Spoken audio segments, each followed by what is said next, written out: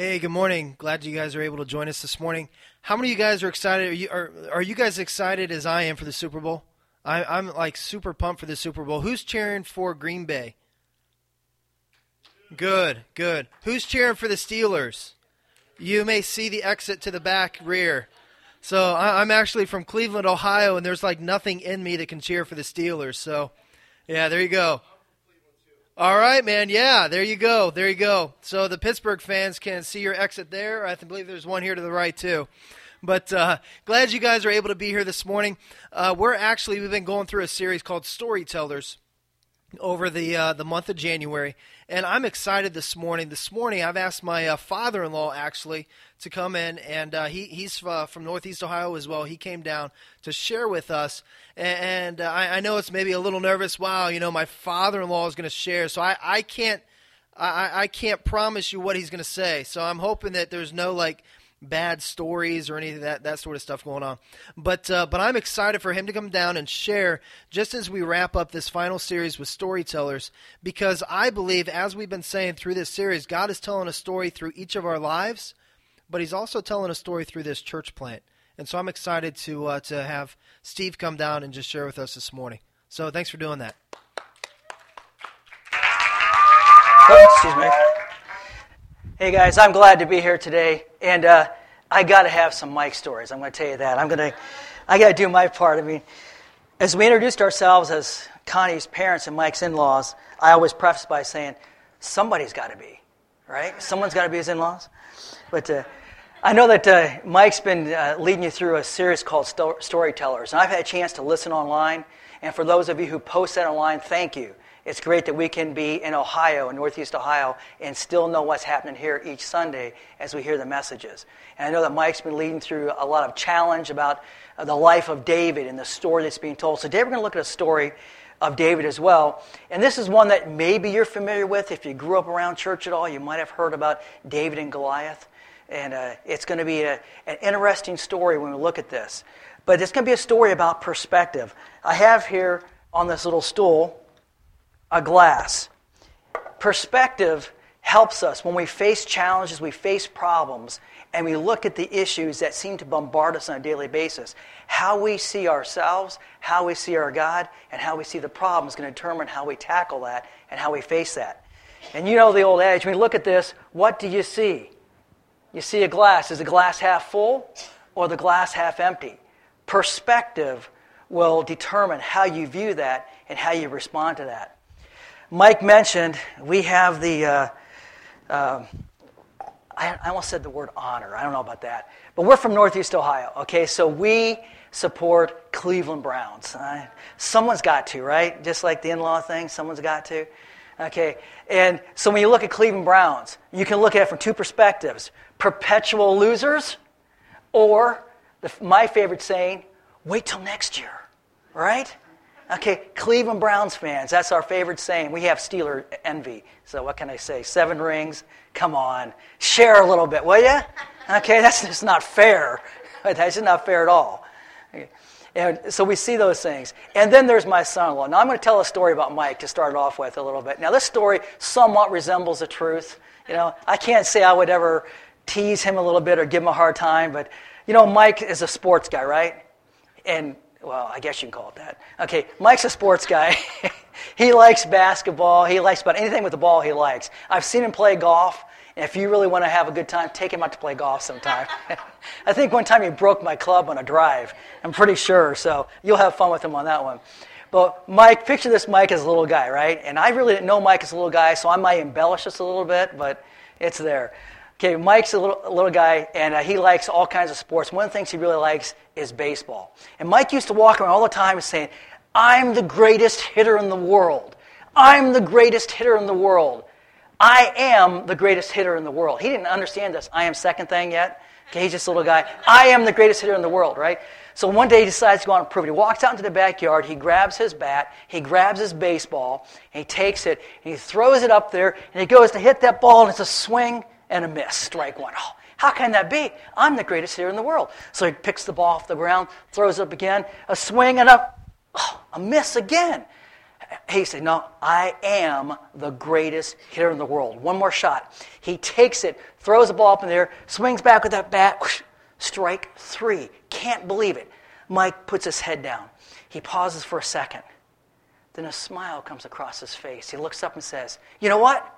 I'm the greatest pitcher in the world. Now, can you see that with Mike? Huh? Can you? I said it sort of resembles the truth. But today we're going to look at a story of David and Goliath. Now, let me just give you a little background to David before I pull Mike up here and embarrass him a little bit more. But David he's the youngest of 8 sons. Now, in the culture in which he lived, sons were pretty important. Fathers sort of looked up to him. They thought, this is great. I have a son going to carry on the family name. It was a big deal. David was the youngest of 8 sons. Matter of fact, he had older brothers who were all big and handsome and strong and that kind of thing. Dave was just a little guy. About the time of this story, I know Mike's been walking through the story of David, but at the time of this story, Dave was probably 17, maybe 18 years old. He was just a teenager, just a young guy as he was out there. And his job, he actually, as the youngest boy, he had the lowest job in the family. Now, I don't know what the lowest job in your family is. But he had the lowest job in the family. His job was the shepherd. He took care of the sheep. Stinky old sheep that would wander off everywhere. He had to go out in the fields, far away from home, camp out in the fields at night, sleep with the sheep, just keep them in line and protect them. That was his job. David, go take care of the sheep. Now, at our house, maybe at your house, it might be the same. The worst job in the family, try to put this in perspective, is usually what? The trash. Okay? Our house, trash was usually second from the bottom. You know what the bottom was? Who said that? Okay, she heard that. See, we have 2 large Labrador retrievers. And Labrador retrievers like to leave presents all over the yard. Okay? And so the lowest job in our family was clean up the dog poop out of the yard. I mean, that was it. Okay? So picture that. The worst job in the family, that's what David got to do. Why? Because he was the youngest guy. As a matter of fact, in the chapter right before we're going to look at chapter 17, and by the way, if you have your Bibles, turn to 1 Samuel chapter 17. It's near the front of your Bible, maybe about a quarter of the way back, and it's right after Genesis, Exodus, Leviticus, Numbers, Deuteronomy, and there's a few other books in there. And you'll see the books that begin with 1 and 2, and it's going to be 1 Samuel. Oh, and before I forget, you don't normally do this, but I'd asked Mike to have this printed up. Whoever did this did a great job. We actually have a little flyer that's there for you with some blanks on there to fill in, because there's some things I want you to remember as we sort of close off this story on Storytellers, the series on Storytellers. As we sort of look at some of these things, there's some things that I think God wants to speak to your heart and to your life and to Awaken Church this weekend. And I want us to be able to remember that. So if you have those and you feel like filling in some blanks, please do that as we go along tonight. But David was so looked down upon. He's just the little guy, right? He had the lowest job in the family. I mean, anybody can do that. That in the chapter before this, actually there's a prophet named Samuel. He showed up at David's house, talked to his dad, said, hey, I'd like to meet your boys. He said, sure, I'd love to show my boys. I got big, strong, strapping boys, right? Love you to meet them. So he goes and calls his boys one by one for Samuel to meet. And Samuel says, okay, I'm looking for a special guy, though, and I'm looking for one of your sons. I think God's just impressed it upon my heart, so bring him out to me. Let me see him. And Jesse, which is David's dad, brings out all of the sons, starting with the oldest one first, and brings them out. And Samuel's like, dude, these guys are strong, they're young, they're hip, they're ready to go. God's favors, God rests on one of these boys. He finally gets through all 7 of them. He says, this just isn't it. Jesse, are you sure you brought all your boys to me? He's like, well, yeah, I'm pretty sure. Let me see, 1, 2, 3. Oh, wait a minute, I forgot about David. That's right. But he's just a shepherd. He's just out in the field taking care of the sheep. You don't really want to see David, do you? You do? Okay. Hey, one of you guys want to go get David? Tell him to take a shower first, okay? He stinks. Bring him in here. And so they bring David to Samuel, and David said, this is the guy I'm looking for. See, that's how David was. He wasn't a big, powerful, strong guy that everyone looked at and said, he's the guy. He was just a guy. A small teenage guy who was out there trying to do his best. The Bible tells us when he took care of the sheep, he did it with the best of his ability. It was the lowest job in the family, but he poured everything into it. And God used that perspective to make a difference in David's life, which in turn can make a difference in our life, which in turn can make a difference in Awaken. And that's what we're going to look at today. So here's how the story starts. In 1 Samuel 17, the story starts out with a battle. And what happened in this day and age when the nation of Israel had its borders, and they tried to protect their borders, and they have a standing army that would go out to defend against any invading army that tried to take their land.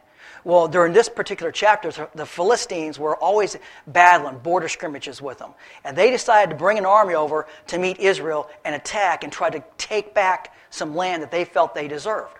So they brought their army, and if you can imagine, their army was over here on this hill. Picture this as a hill. And here's their army, and they're all lined up against on this hill, and they're ready to go to battle. And then there's a valley down below. And the other side is the other hill. And this is where the Israelites came. They lined up on this hill. And they get lined up on both sides of the hill. And then when the trumpet is sounded and the battle cry is, and the charges said, go after them, they run down to the valley and they fight it out. Victor gets the land. Loser goes home with the tail between her legs. That's how it's supposed to work.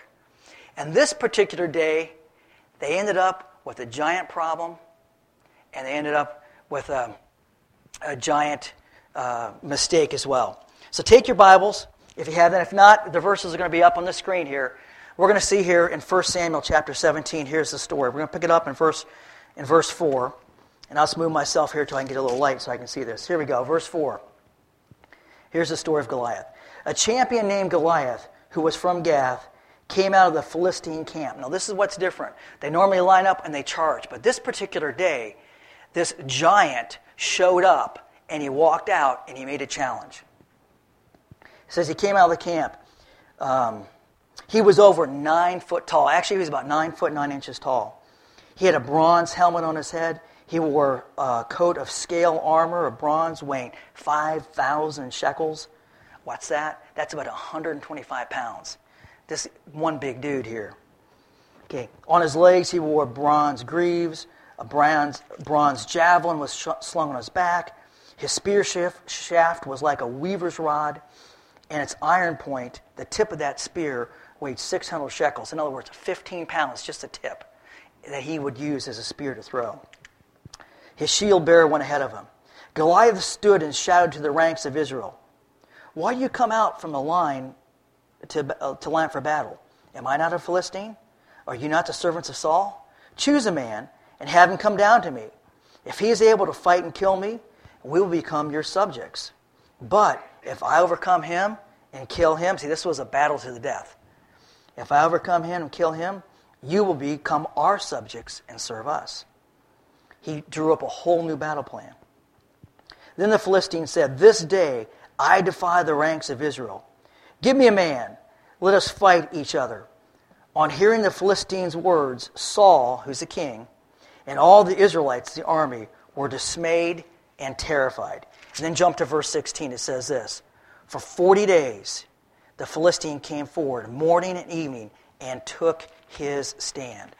For 40 days he made this challenge. For 40 days he stood out there. Now I wanted to get this perspective here. This is where I've asked Mike to come up here. We have a giant. Mike, come on up here. I've got this ladder I'm pulling out here. Now, imagine this. Here's a 17-year-old boy. He's going to be fighting a guy named... Now, Mike, I want you to stand up here.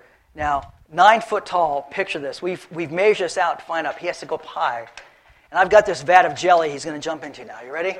Okay. Yeah, I'll catch you, Mike. You just keep thinking that. Now, picture this. Here is Goliath. He's one huge dude. Mike would stand on this ladder right now, 9 foot 9 inches tall. That's how big he was. Probably, picture an NFL linebacker, maybe 6'6", maybe 295, 300 pounds, just a massive guy. Picture that 50% bigger. 9 foot 9, about 425 pounds, all muscle. Okay, his coat of armor that he wore to protect his chest, 125 pounds. How many of us can carry that? 125 pounds, and he moved agilely with that. He had a spear of bronze. He had a sword. He had somebody else's shield was so big, it took one man just to carry his shield in case he got into hand-to-hand combat. And it says that he was undefeated. Imagine this. Every time Goliath had a battle, it was to the death.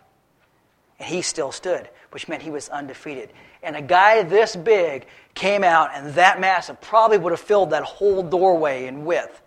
I know it's hard to imagine with Mike standing there, but just use your imagination. Okay, a big, massive, strong guy. Thanks, Mike. You can jump if you want. And just as we go on a little bit later, if you look at this exit sign, the top of that exit sign is about 9 foot 9 inches. So we're talking about a huge, massive guy. Now, he was the giant problem. But here's the giant mistake that the Israelites made, and I want us to catch this. That's why I put it in the notes over here. Here's the biggest problem.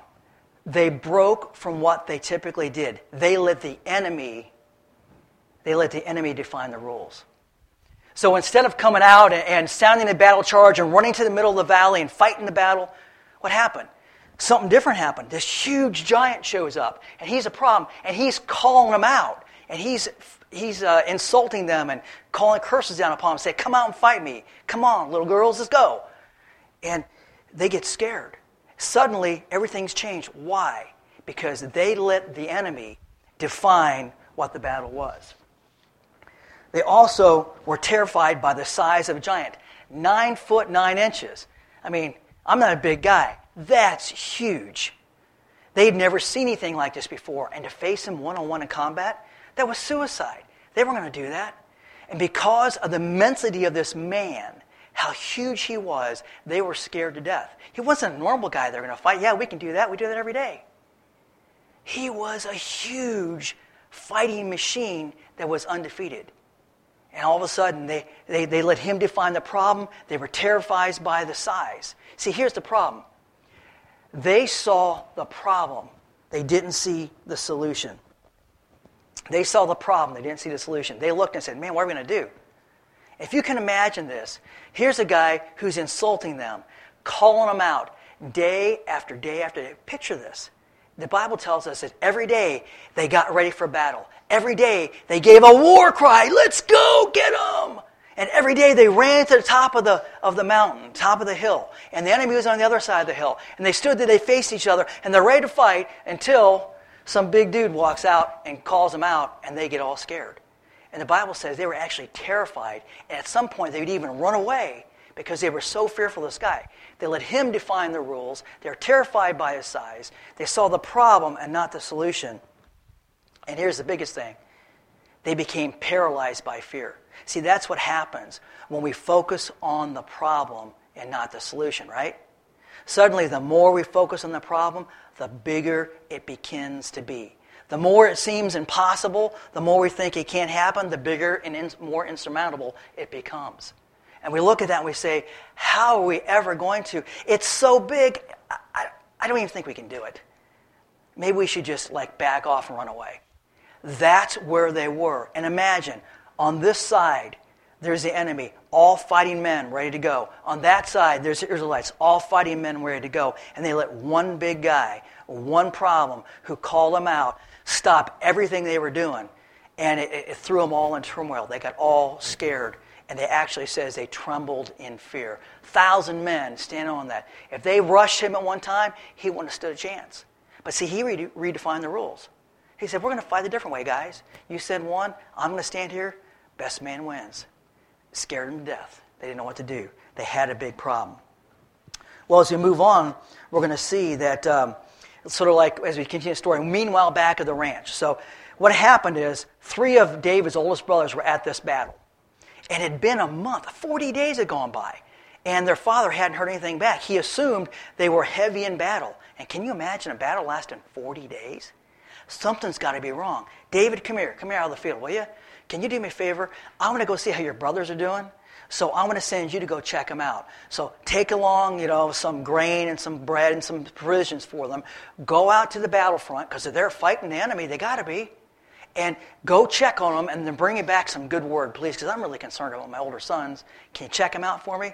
So David, sure enough, he grabs the provisions. He goes, takes a journey out to the battle lines. He gets out there. He leaves the provisions with the guy who's in charge of the provisions of the army. And he goes out to the battle line just as the army's coming out. And there's the battle cry, "Let's go!" And everyone's all pumped and excited. And David's getting excited.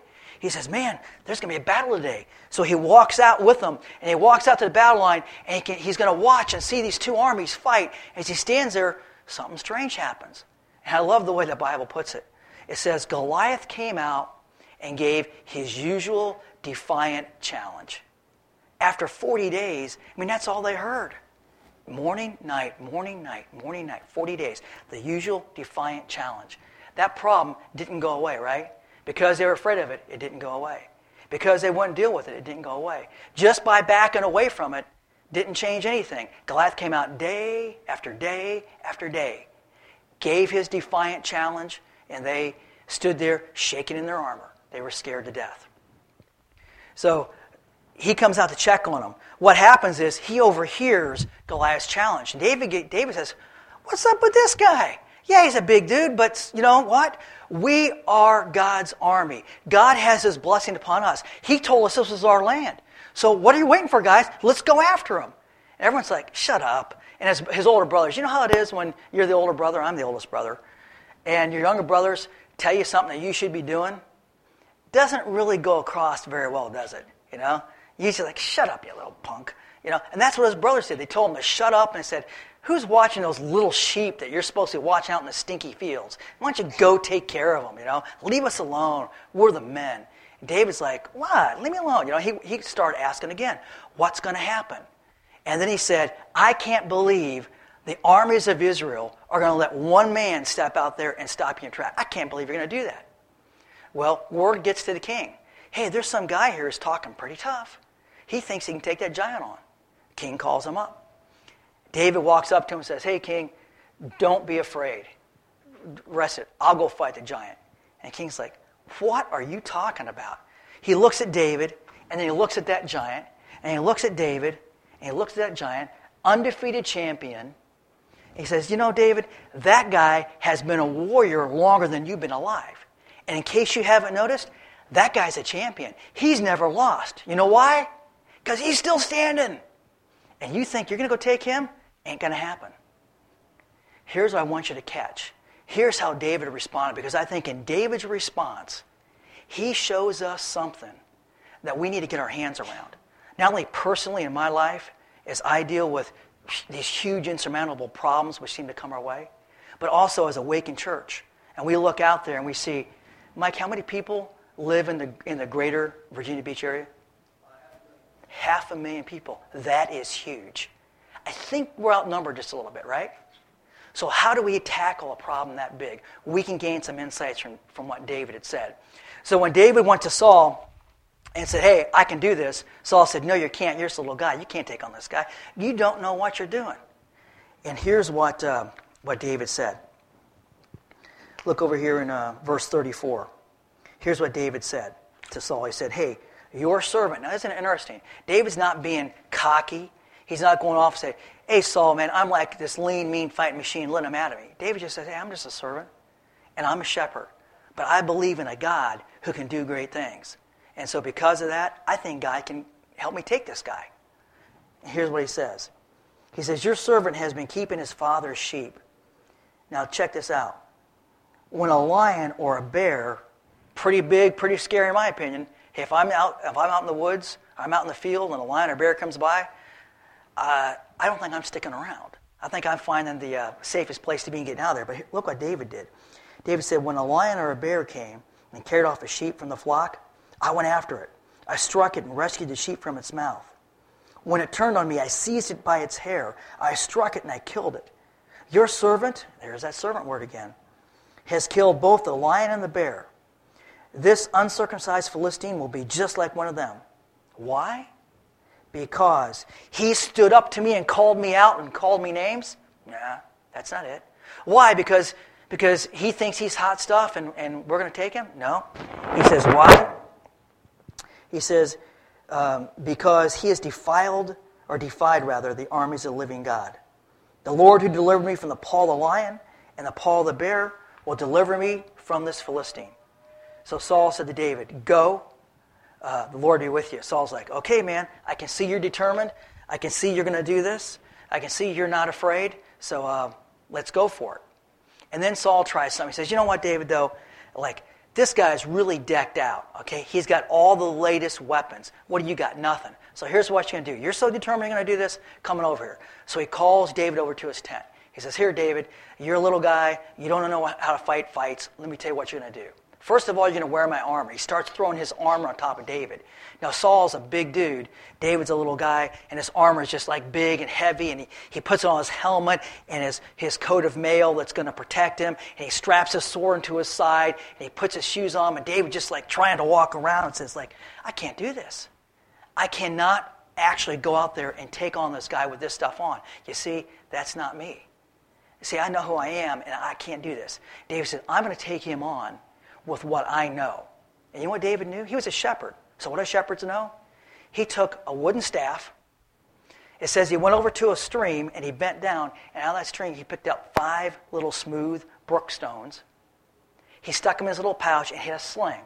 Now, it's not the kind of sling that we have that you pull back and let go with the rubber on there and shoots a projectile out. What it was a little pouch, a little flap with 2 leather straps on. They would hold them in their hands and put the stone there, and they would swing it over their heads like this.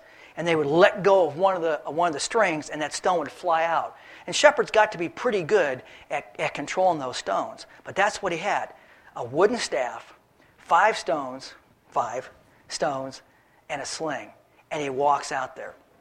It's an amazing thing. When he shows up, Goliath gets a little ticked because he's pretty ticked off that David comes out to him and says, what? You're sending some little boy out to fight me? Who do you think I am?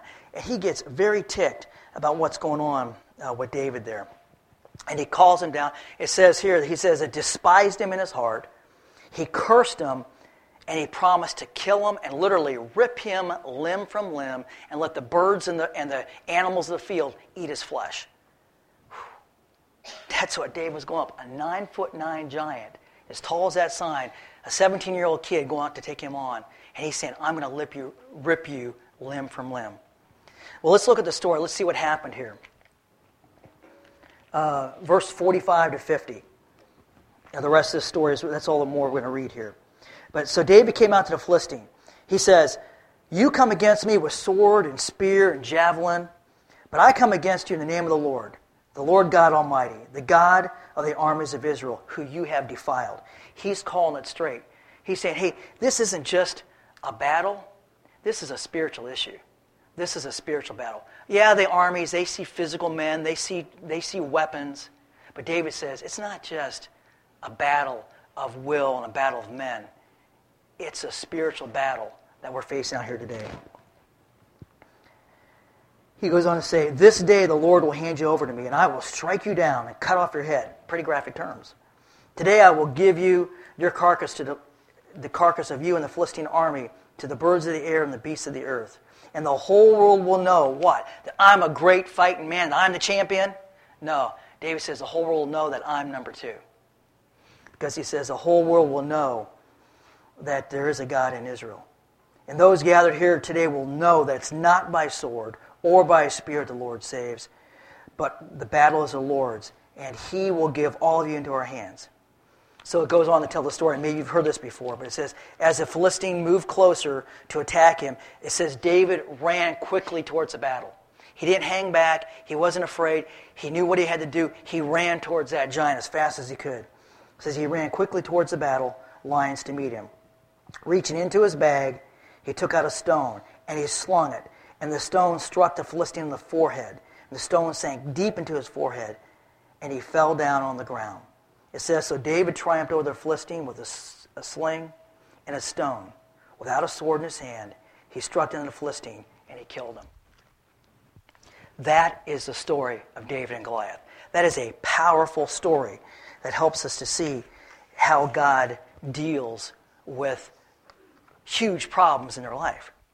But here's a couple things I want us to recognize, and you'll see on the screen. I want you to write some of these down. If you're into writing, you can do that. You have those notes, write down, because I want you to remember this. We see the first thing here. I'm going to look at a couple of insights and then a couple of applications. Here's a couple of insights. When David stood on that hill and the armies of the Philistines stood there and Goliath came out, David understood one thing. He knew who he was. He says, hey, I'm just a shepherd boy. I'm a servant. I'm not a great fighting man. He knew who he was. He didn't try to pretend. When David said, let me put all this armor on you and give you everything I've got, and you go fight the battle my way, David says, no, sorry, man. That's not who I am. I'm just a shepherd guy. I'm a shepherd boy. But you know what? God empowered me, and when the lion came and took my sheep, it was my responsibility to protect those sheep. I mean, for me, I said, hey, it's just one. He's a big lion. Who cares? Okay, he can have the one. Leave me alone. A bear shows up. It's just one. What does it matter? David said, no way. My job is to protect. I'm going to go do it. And he went after it. David knew who he was. Here's another thing. David also knew who God was. David said, the very same God that protected me from the lion and the bear is going to protect me here. Why? See, I saw God do it before. There's a track record. I put myself out there. God did something. God came through. He accomplished what only God could accomplish. And when I saw that, I realized, God did it there, and that was a smaller thing. This is a little bit bigger thing. I think God can do it here too.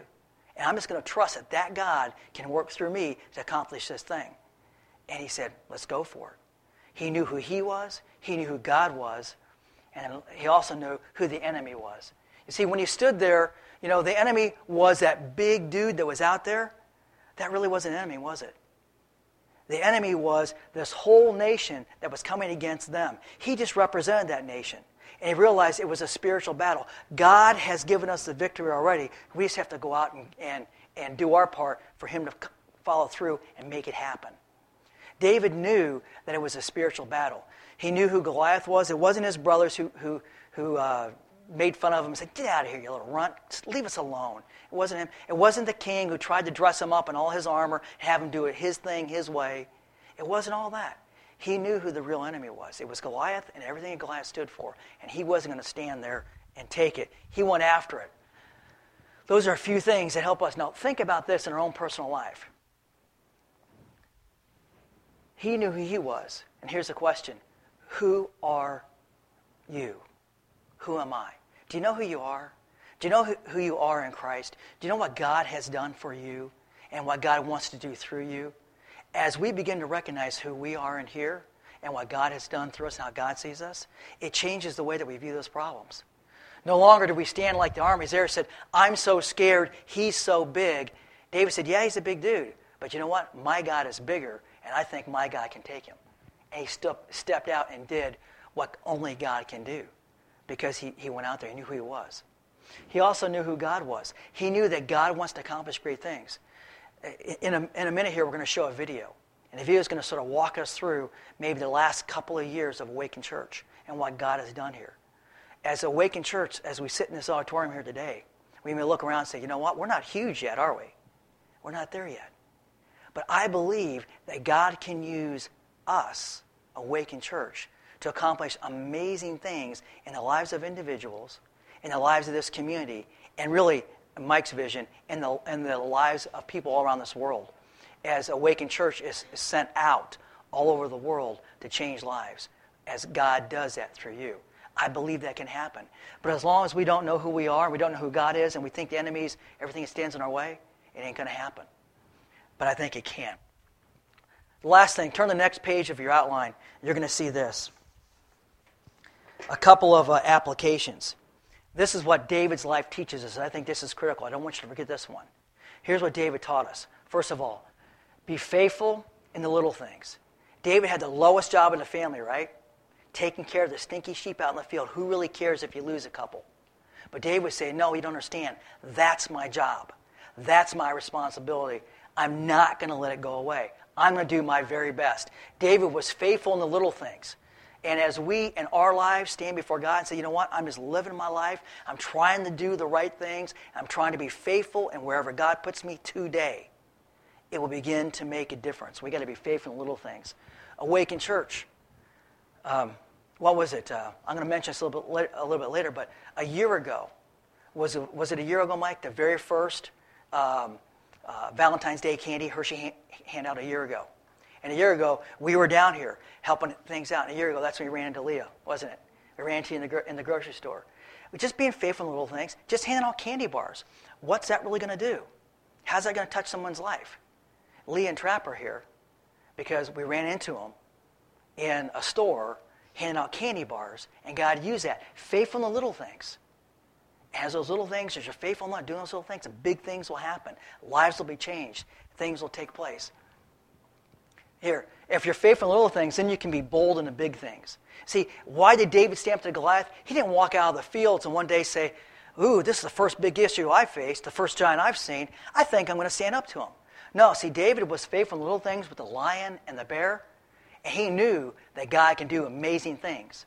And so he said, you know what? I can be bold in big things. Why? Because all through my life, I've been faithful in those little things I have to deal with on a daily basis. And because of that, I'm able to go out and say, I'm going to take on the big things. And here's the last thing. David knew this. He knew to let God do his thing. David says, I'm not some great warrior. I'm not going out there to take this guy on by myself. It's really God who's doing it. I'm just being the tool. I'm just going to go out there and step out there because somebody needs to. I'm going to walk out and say, I'm not going to let this disgrace stand in front of Israel. I'm going to go out there because I've seen God work in my life and all these little things. I think he can do something big through me. And so because of that, I'm going to put myself out there. I'm going to step out and face this giant. And I really believe that God will use me to accomplish what God wants to do here. It's not, he says, it's not by spear, it's not by might, it's not by sword. It's by the power of God that this is going to happen. David understood that. Why? Because he was going to let God do his thing. David had to put himself out there, but he put himself in a situation that unless God came through, he was dead meat, literally, on the side of the mountain. And he put himself out there and let God do his thing. That's how we apply this to our lives today. Be faithful in the little things. Be bold in the big things. And let God do his thing. As that happens, amazing things are going to happen, I believe, not only in our lives, in Grace Church.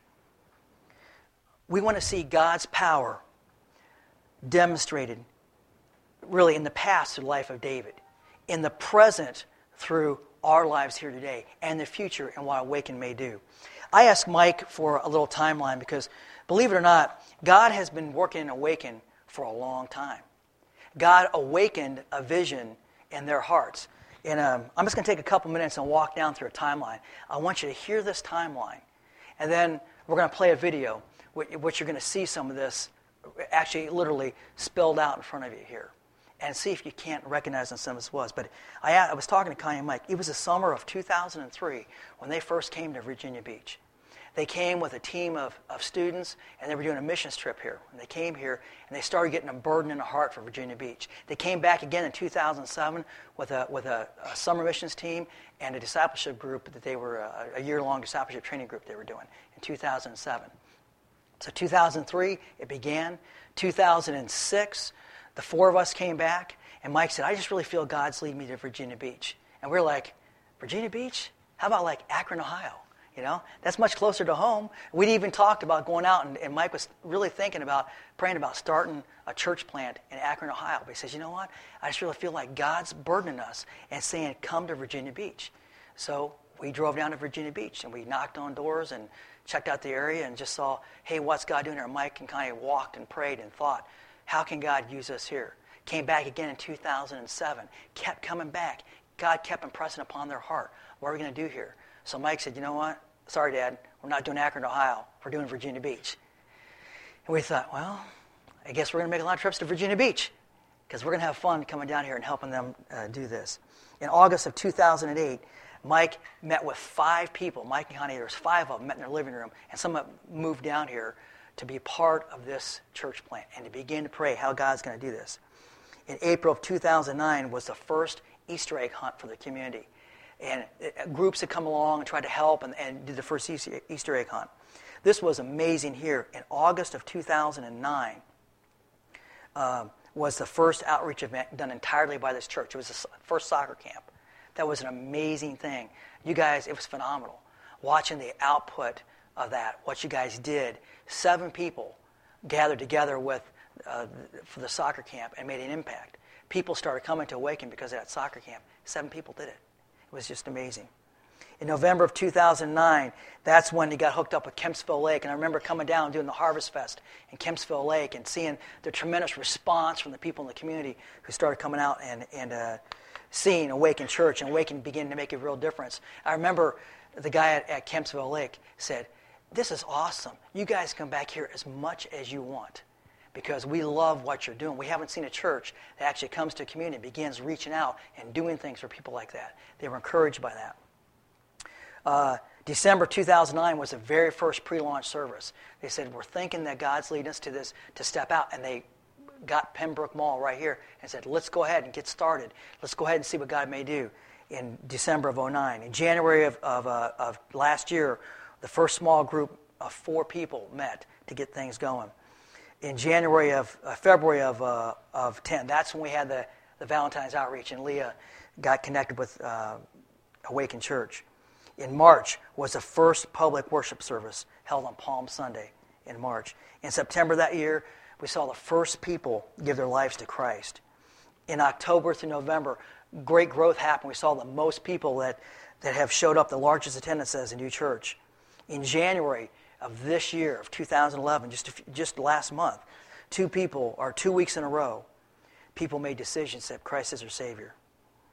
And in January of this year, Mike took a huge step and said, you know what, I'm going to step away from engineering part-time and go full-time with the church and see how God might be able to use a full-time pastor in this church to move us forward on that. February of 2011, that story is yet to be written. But it's just the beginning of what God may be doing, being faithful in the little things, bold in the big things, and letting God do his thing. A final thought. What would happen if we, as individuals, and we as Awaken Church, would be faithful in the little things that God has given us to do? What would happen if we, as individuals, we, as Awaken Church, would allow God to work in us so we could be bold in those big things, the things that seem impossible, those giant problems that seem to face us? What could God do? And then what would happen if we as individuals and we as Awaken Church let God do what only he can do and do his thing in our life, his thing in our church, his thing in our community? What could God do to make a difference in Virginia Beach because of Awaken Church?